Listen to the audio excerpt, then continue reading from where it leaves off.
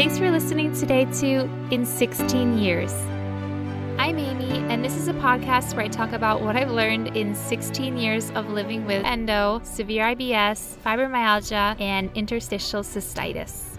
My name is Brittany, and I live with celiac disease, anxiety, and my own hormonal fun. We hope this show will inspire you, empower you, and help you feel supported on your own health journey. Brittany and I are not doctors, dietitians, mental health professionals, experts on endometriosis, or any kind of qualified medical professional. So that means that none of the information we share on this podcast is medical or mental health advice. If you get inspired by something we say, always consult your qualified medical professional first before making any changes. Just a reminder that my podcast is a platform for different voices and viewpoints, but each person's opinions are their own. Their appearance on my podcast doesn't mean that I'm endorsing them or their viewpoints. And remember, even when our guests are medical professionals, nothing on this podcast constitutes medical advice. It's with a heavy heart that I introduce this episode because, sadly, at the time of my saying this, Dr. David Redwine passed away just 2 days ago. Social media was flooded with heartfelt posts thanking him for the impact he'd had on that person, whether it was a fellow excision surgeon, an endo advocate, his patient, or a friend. Many of these posts were from people who'd never had a personal interaction with Dr. Redwine. And yet he had inspired or educated them through his videos, interviews, research, Facebook comments, presentations, surgical training, books, and more. Who is Dr. David Redwine to our endometriosis community? He was a world-renowned excision surgeon, a legend with decades of contributions to the endometriosis community. He was a surgical pioneer, not just one of the fathers of near-contact laparoscopy at a time when laparotomy was the norm, but also a fierce leader in the field of excision. His curious mind and forward thinking advanced our ideas about the disease. His research helped highlight flaws in the theory of retrograde menstruation as the cause of endometriosis, and bring forth embryonic origin as a probable cause. His research helps surgeons understand the varied appearance of endometriosis, and that black is not the most predominant color of lesions, which is extremely important since surgeons need to recognize endometriosis in order to cut it out. Through Dr. David Redwine's 300-page report to the FDA called Leuprolide, the D is silent, we learned that the published data on Lupron didn't always match the raw data, and the possibility that ovarian function may not always recover in patients who take Lupron. He combed through medical literature to write the book Googling Endometriosis, which is a comprehensive history of endo and its treatment from 1825 BC to 1899 AD. And this was just one of multiple books that he wrote on endometriosis. He also spent much of his free time in multiple Facebook groups, writing long answers to patients' questions, including my own. He was incredibly smart, and he never stopped advocating for endometriosis patients, even post-retirement. He was a giant whose shoulders this community stands on, who challenged long-held beliefs, who wasn't afraid to ruffle feathers or point out conflicts of interest in research.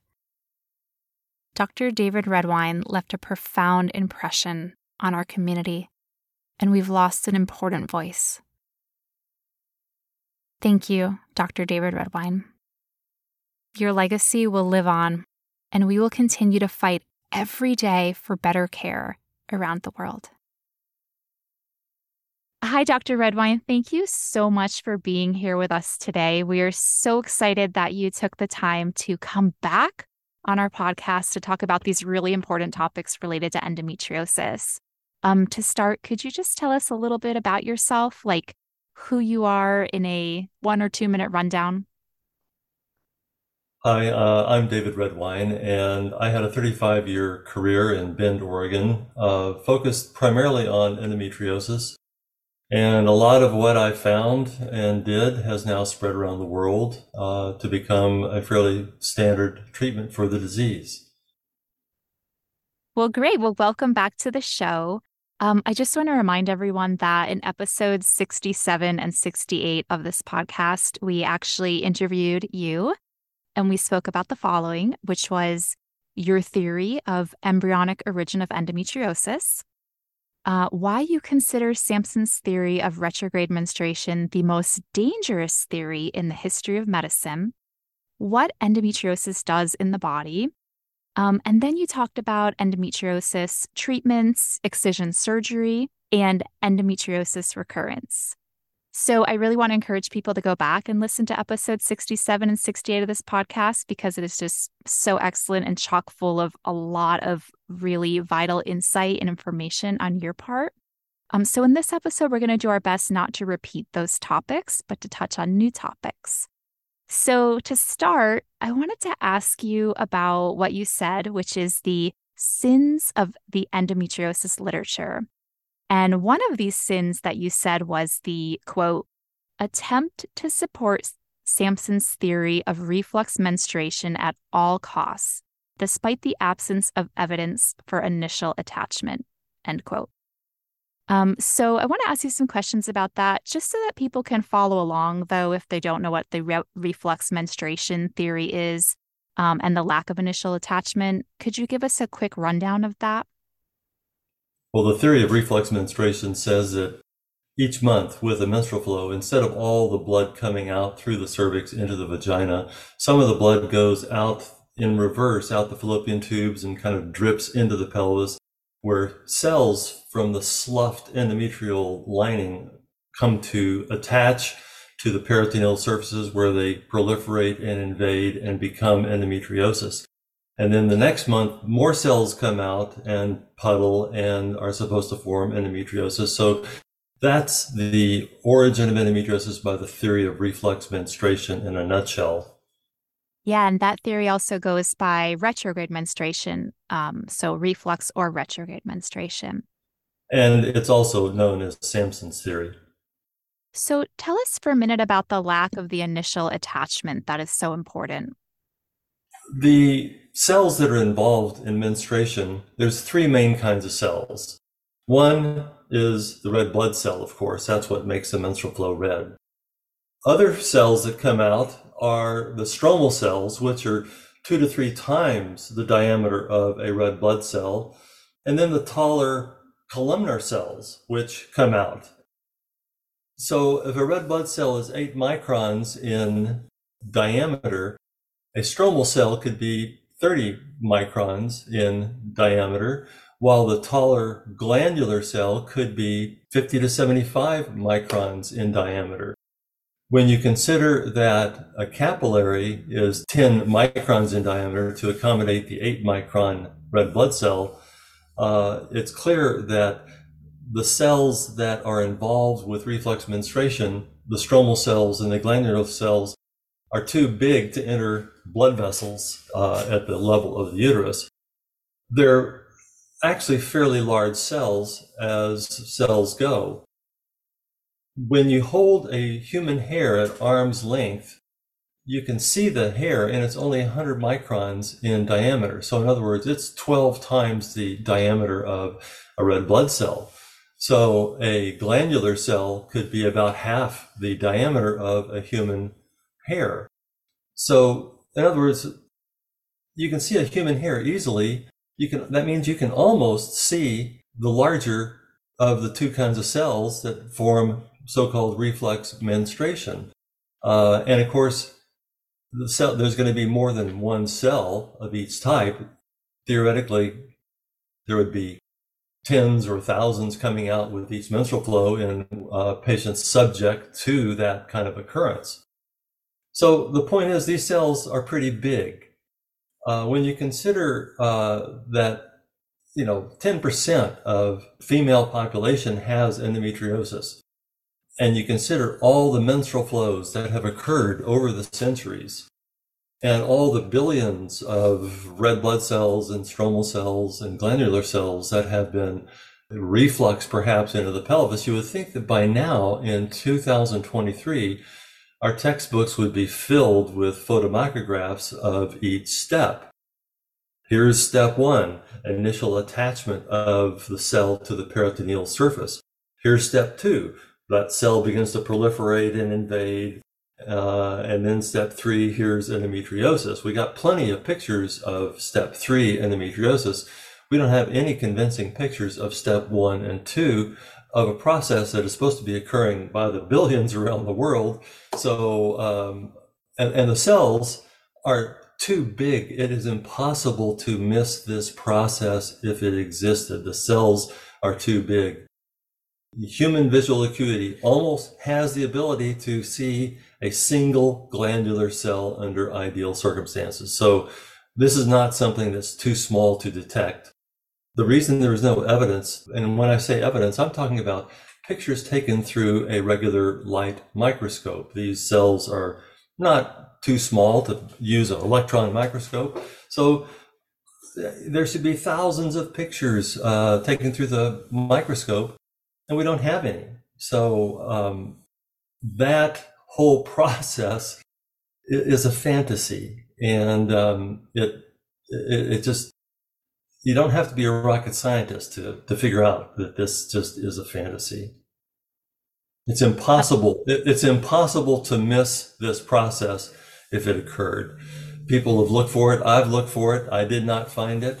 We can see, scientists can see the spikes on COVID, which is very, very tiny, probably a thousandth of a nanometer. And the other end of the spectrum, we can see the remnants of supernova SN 1572 that Tycho Brahe saw explode. And it's 41.7 quadrillion kilometers, in diameter. So science can visualize from the very small to the very large, but there is this unusual spectrum between about 15 microns and 100 microns, the thickness of a human hair, where it is impossible to visualize anything in that spectrum. And that's what we're supposed to believe about reflex menstruation, that that part of the spectrum of vision cannot be photographed. Well, the reason it can't be photographed is because it doesn't exist. It doesn't occur. And as I say to supporters of Samson's theory, I just say, fine, show me the pictures. Thank you so much for your detailed explanation about the lack of the photos of initial attachment with Samson's theory. And at the end, I just want to clarify that you were really dripping with sarcasm there when you were saying that, for everything that the human can see with like the microscopes and the tools that we have, how interesting and ironic that for some reason we just can't seem to pick up step one and step two of where the cells, the sloughed endometrial cells come out of the fallopian tube, which is a real thing. Retrograde menstruation is a real thing that happens in menstruators. But then it comes out, supposedly it attaches to the surface of the peritoneum, and then it invades, and then it proliferates or starts multiplying. And we just do not have any pictures or proof of step one and two. What we do have is proof of endometriosis, but not proof of how retrograde cells become endometriosis. So I think that is really compelling. I know in the last episodes we did together, we talked about a lot more reasons why retrograde menstruation as the origin theory of endometriosis just does not fit, does not make sense, seems impossible to ever be proven to ever be the cause of endometriosis. So I want to ask you, what do you think? So a lot of people who, support Samson's theory have come to the realization okay, it's true. Retrograde menstruation cannot be the singular cause of endometriosis, or it doesn't work for these, in these specific cases. But if we add these additions to Samson's theory, to the retrograde menstruation theory, then retrograde menstruation would be a viable theory. So what do you think about some of these things, like the idea of lymphatic spread of endometriosis, neonatal uterine bleeding, a faulty immune system, and that's why the retrograde cells take hold in endometriosis patients, but not the other 80% of menstruators? What do you think of this?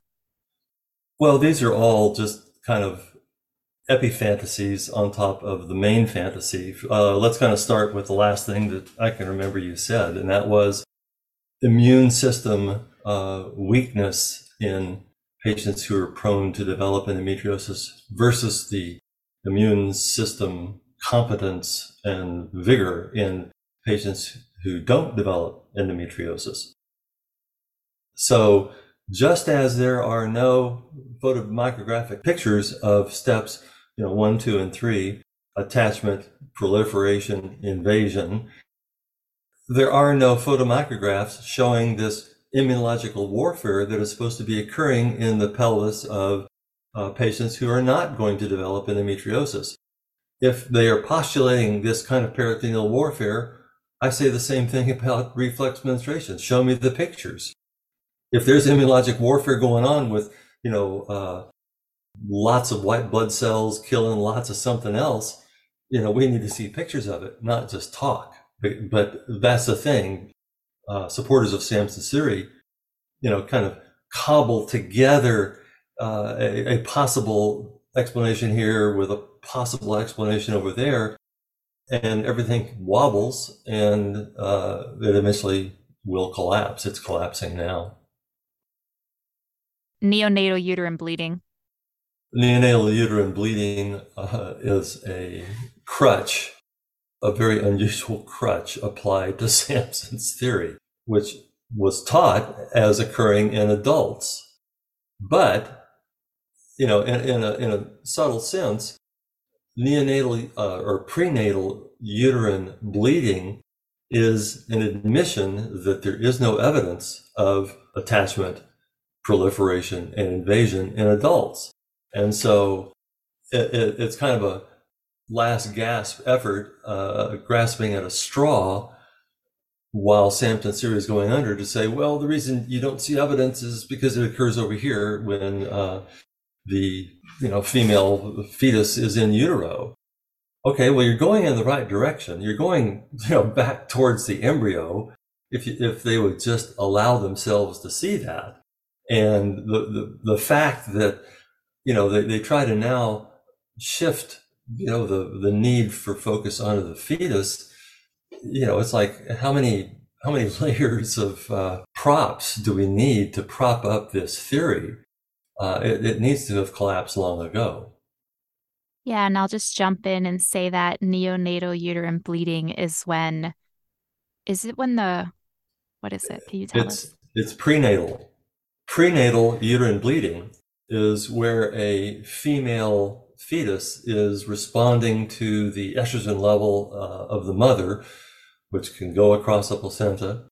And just as in an adult, the fetal endometrial lining of the uterus can proliferate and do a little bit of bleeding. And so proponents of reflex menstruation as the origin of endometriosis have now moved, since they can't find evidence in adults or children, they're now moving into the fetus to say, oh, this process can occur, and yes, it can, but it's kind of uncommon. And this is where endometriosis comes from.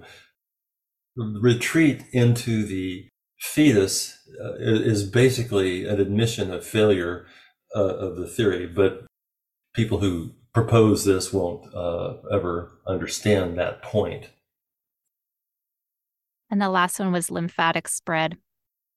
Spread of endometriosis through a lymph channel would encounter the same problem of endometriosis going through a capillary. A lymph channel is really no bigger than a capillary, and there's no evidence that endometrium or endometrial cells enter the lymphatics. The only evidence we have of that whole system is a few pictures of lymph nodes with small islands of endometriosis adjacent to larger intestinal nodules of endometriosis. So, there's no evidence that the endometriosis came from the nodule to the lymph node. Basically, lymph node endometriosis is just one of the embryonic patterns that can be seen with endometriosis. Yeah, thank you so much for explaining that. I think it's so important to continue talking about the evidence that is stacked against retrograde menstruation. And the reason why, and you put this so eloquently in a quote that you had, but you basically said that it's more than an academic question. If the origin of the disease is thought to be reflux menstruation, then stopping the menstrual flow becomes the goal. And I think we see that with a lot of treatments nowadays is let's stop the menstrual flow, let's put the person in medical menopause, let's have a hysterectomy to get that uterus out.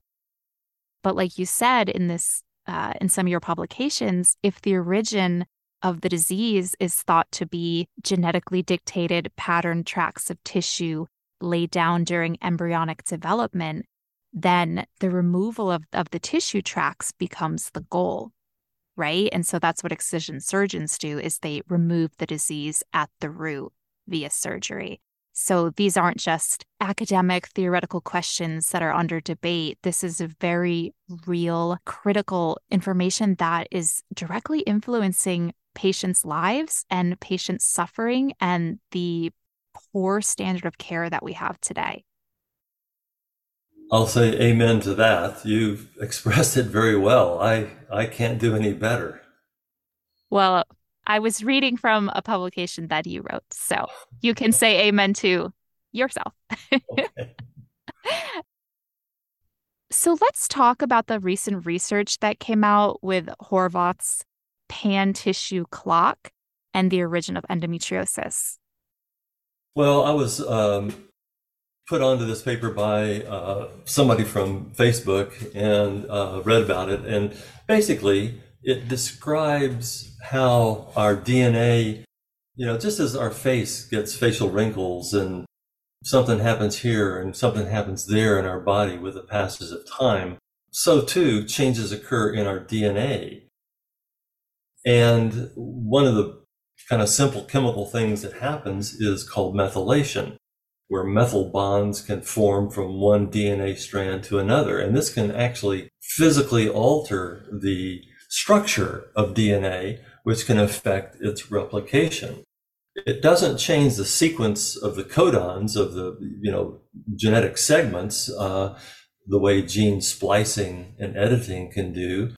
But it physically can rearrange the DNA and lead to problems.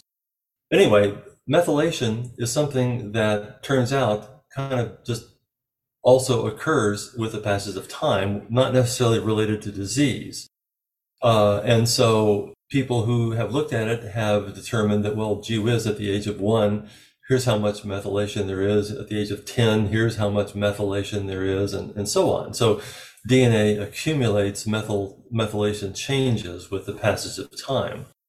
And the Horvath clock is about plus or minus 5 years from actual chronologic time. So it's kind of not inaccurate timekeeper. It's pretty good.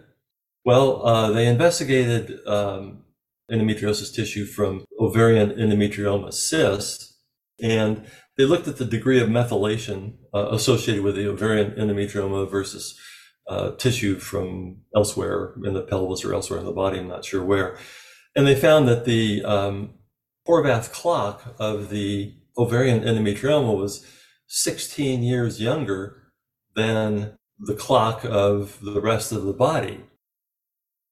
And, so in a sense, it's like, okay, well, endometriosis is different from endometrium or the rest of the body. We've known stuff like that for decades, that endometriosis is not like endometrium. And, this is just kind of another, really at one level, this is another of those findings. Yeah, the Horvath clock is different in endometriosis versus the endometrium. Okay.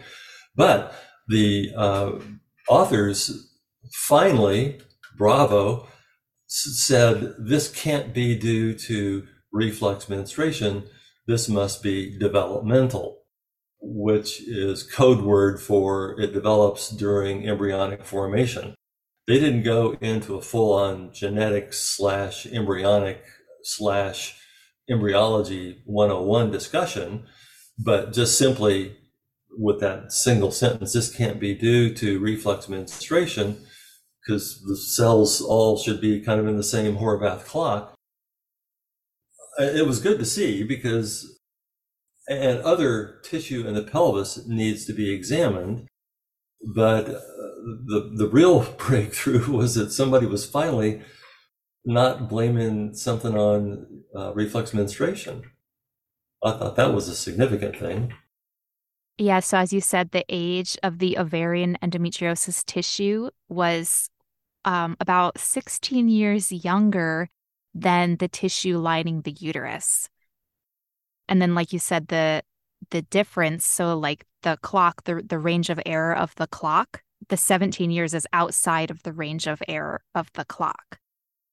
Yeah, I think it's just great that more and more research is pointing to new reasons. Well, not new because you've been talking about this for 40 years. And of course, scientists and researchers before you were talking about embryonic origin, being born with endometriosis. But it's just really good that research is coming out in different fields and different studies are coming out to further reiterate that endometriosis is not the endometrium.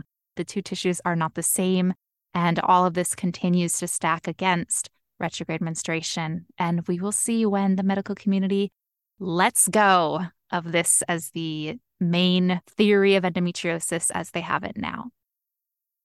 So I want to move on to talk about Lupron.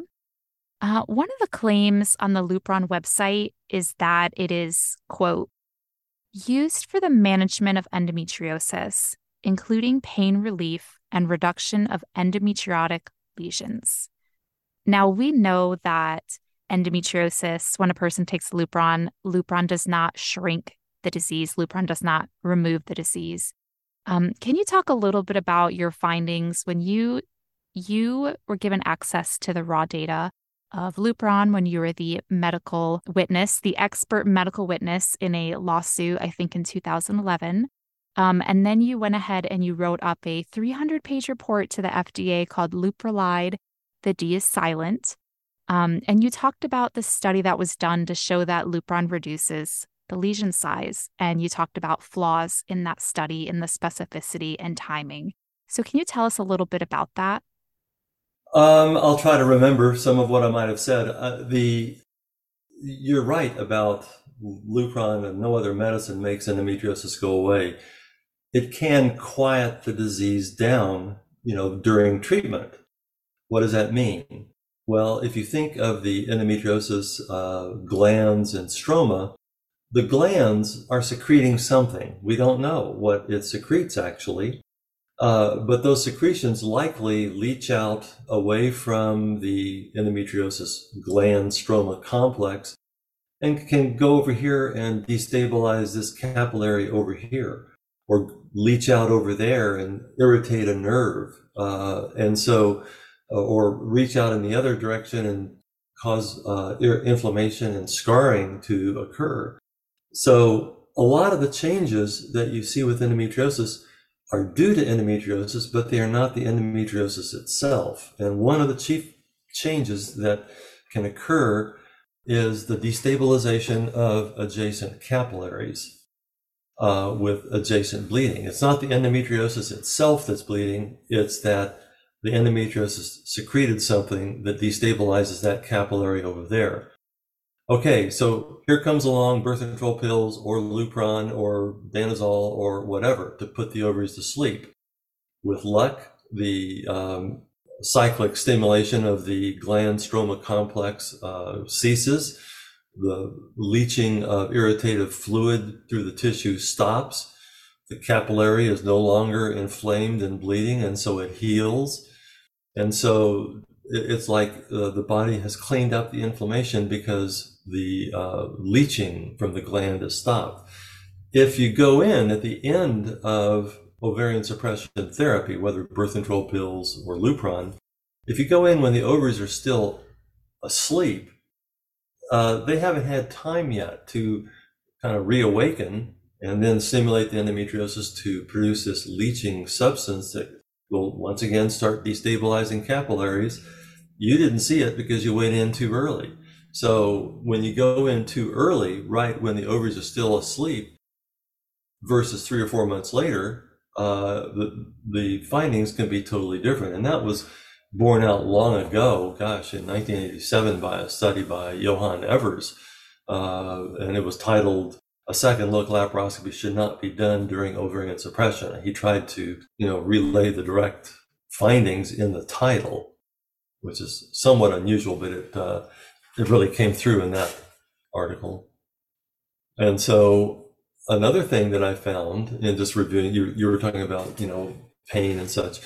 Another thing that I found was that in several of the articles, 50% of the patients still had to take narcotics while on Lupron therapy, which is kind of astounding. I mean, it's like, gosh, is this like a crapshoot, And people, if people still have to take narcotics, what is it really doing? And then if they stop it and the disease is still there and it's re-stimulated by ovarian secretion of estrogen, what have you accomplished other than making some money? It's very frustrating because a lot of endometriosis patients are told that Lupron is going to clean up their disease. It's going to, reduce the lesions that they have.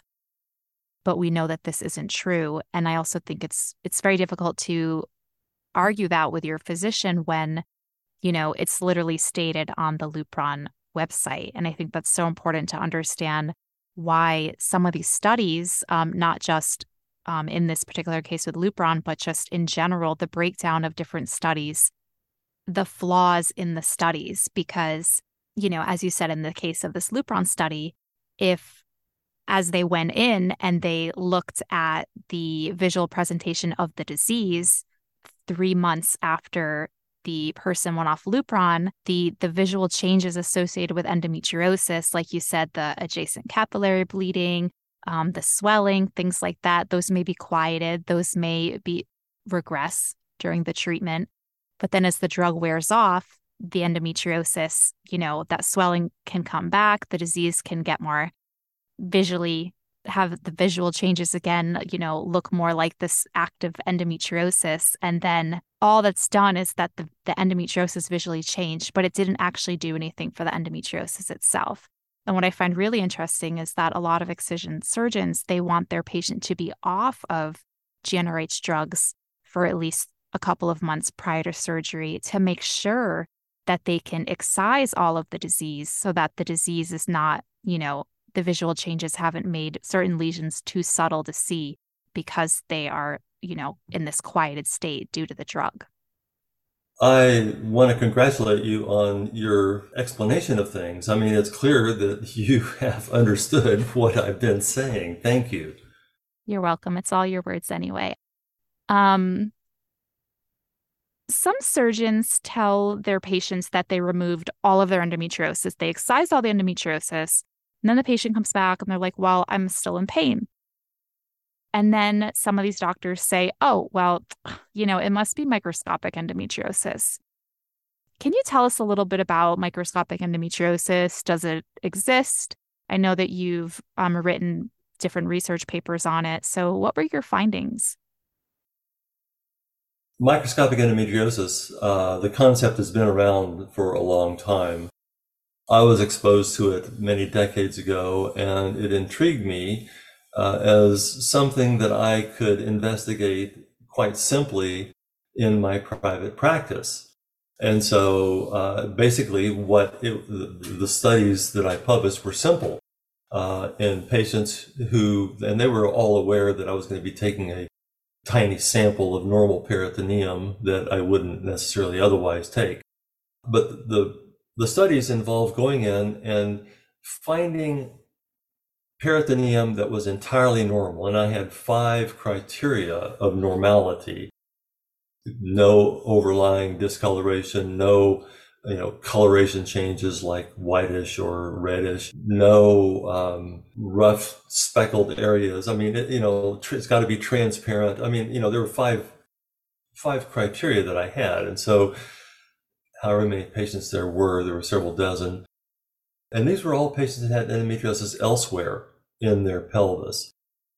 And so when I found an area that looked normal, I said to myself, okay, it's normal by my 5 criteria, so I'm going to send it to the lab as the study specimen for this patient.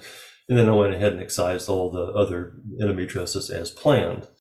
And so out of however many dozen that we sent to the lab, only one of these samples came back with a few cells that looked like glandular cells, well, not glandular cells, but it looked like a gland made of low cells. So it wasn't endometriosis by any means. And that was the closest that we got to anything that could arguably be said to be endometriosis. So basically what that found is that, I looked for microscopic endometriosis in areas of normal peritoneum. I could see the endometriosis, it was already there. I'm not after that. That's not microscopic because I can see it.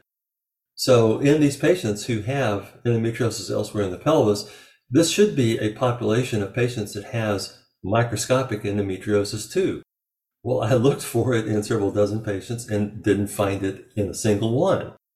So my conclusion is that so-called invisible microscopic endometriosis does not exist. And the reason it doesn't exist is related to the size of the cells that we discussed earlier. Red blood cell is 8 microns, a stromal cell is 30 microns, a glandular cell is 75 microns. These are not small cells. I would not have missed them, with this biopsy technique dozens and dozens of times if it was a real thing.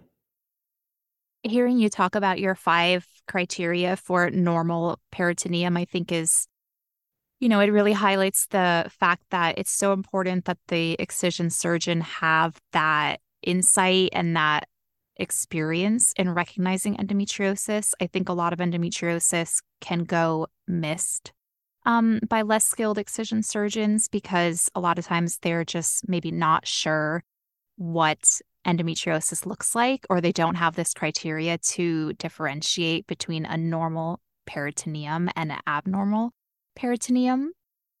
I know Dr. Cinervo did a study, and he, in this study with his colleagues, like they excised all the tissue that didn't look like endometriosis per se, but also didn't meet their criteria for normal peritoneum. And I think it was something like 1/3 of that abnormal tissue came back with endometriosis. So having an idea of what is a normal peritoneum is really important because tissue may not look like endometriosis, like the typical appearance.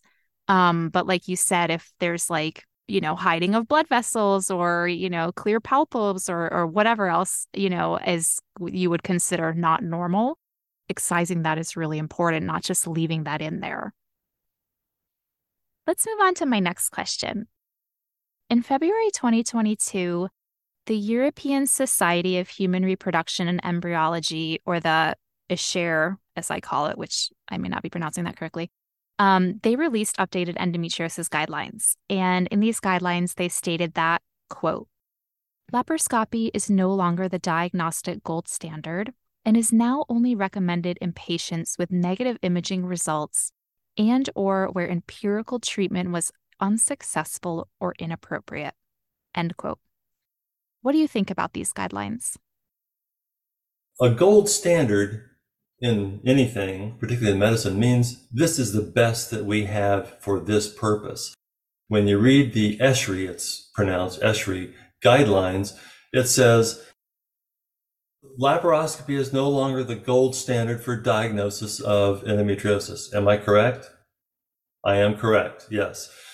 Okay, when you consider that we're talking about the diagnosis of endometriosis, let's talk about what, laparoscopy can find versus what the MRI and, roboticists, want to find. Laparoscopy can find virtually all superficial and all deep endometriosis. So its sensitivity and specificity approach 100%. When you look at MRIs, which are being promoted by the ESHRE guidelines, MRIs, as we know, are going to find, only deep endometriosis.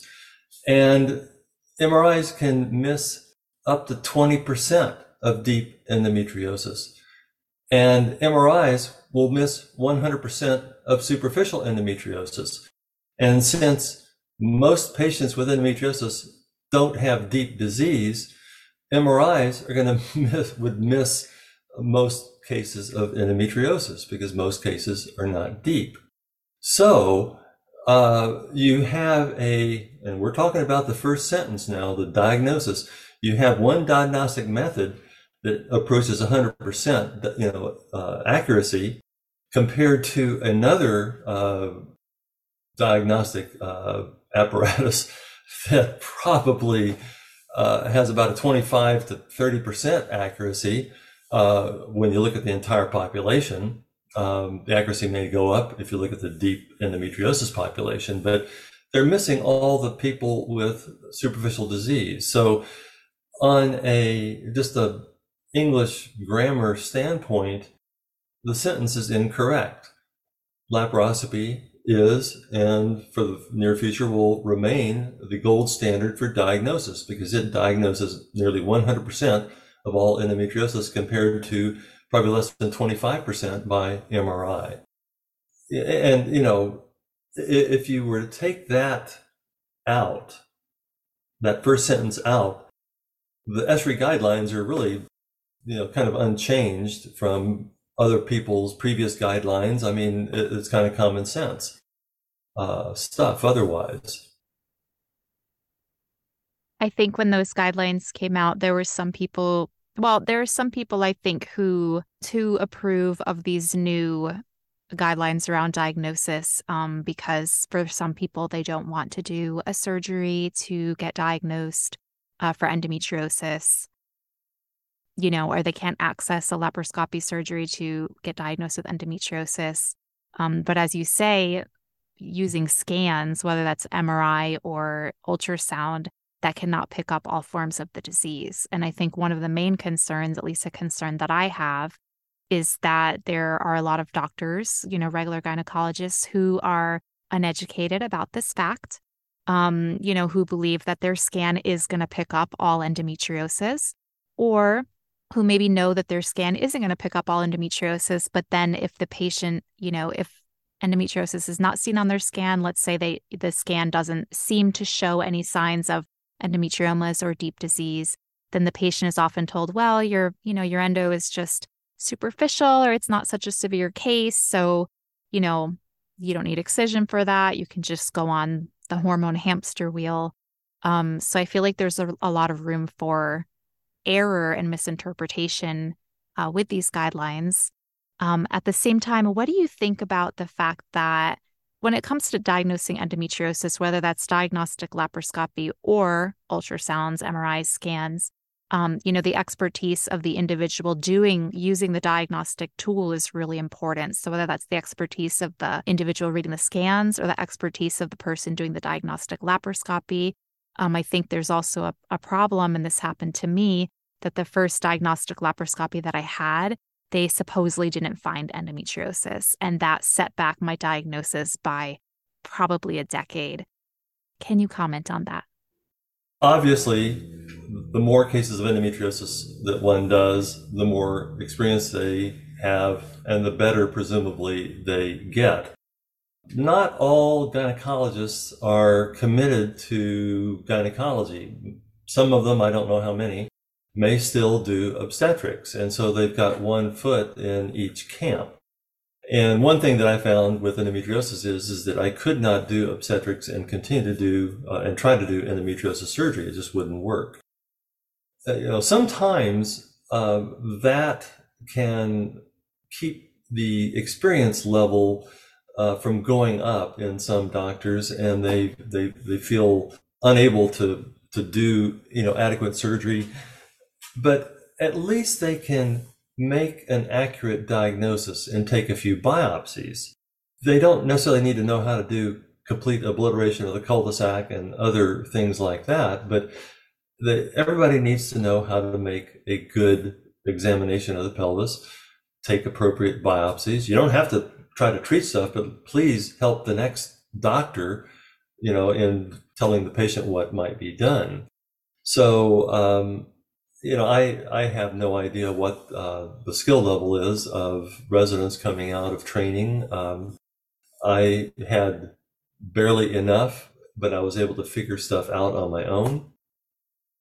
It's a process that obstetrics will interfere with. So recently you wrote on a Facebook post about what had and hadn't changed in endometriosis in 54 years of care, from I think 1969 until the current day, 2023, which is how long you've been involved with the endometriosis community. So can you tell us about an area of progress in endometriosis that excites you? And then conversely, can you talk about an area of stagnation in endometriosis that disappoints you? One of the main ways the endometriosis field has changed is that there are more doctors, more surgeons around the world doing good endometriosis surgery. And by that, I mean, there's probably dozens, if not a few hundred. So that is a difference. And likewise, these doctors frequently have set up their own endometriosis treatment centers, with the name endometriosis on the side of the building. So there are more dedicated centers for the surgical treatment of endometriosis, which really is, we know that Excision is the best treatment for any patient of any age with any symptom due to endometriosis. And so, this proliferation of Excision centers is one of the good things that's occurred.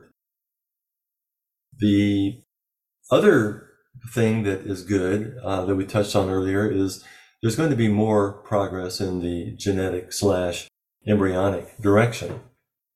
So that'll be interesting to watch. It'll also, a sideshow that will be interesting to watch is to see how or when various doctors or groups say, well, okay, Samson's theory is not the origin of endometriosis. I mean, when will people start abandoning Samson's theory? So kind of keep your eye out on that. That will give you an idea about whether the person you're in front of really knows about endometriosis or is just doing what other people tell them to do.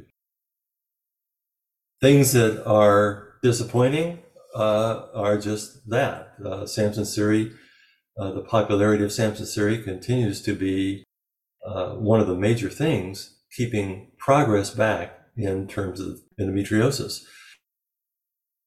It directs too much time and energy and money and careers into what's basically a dead-end street.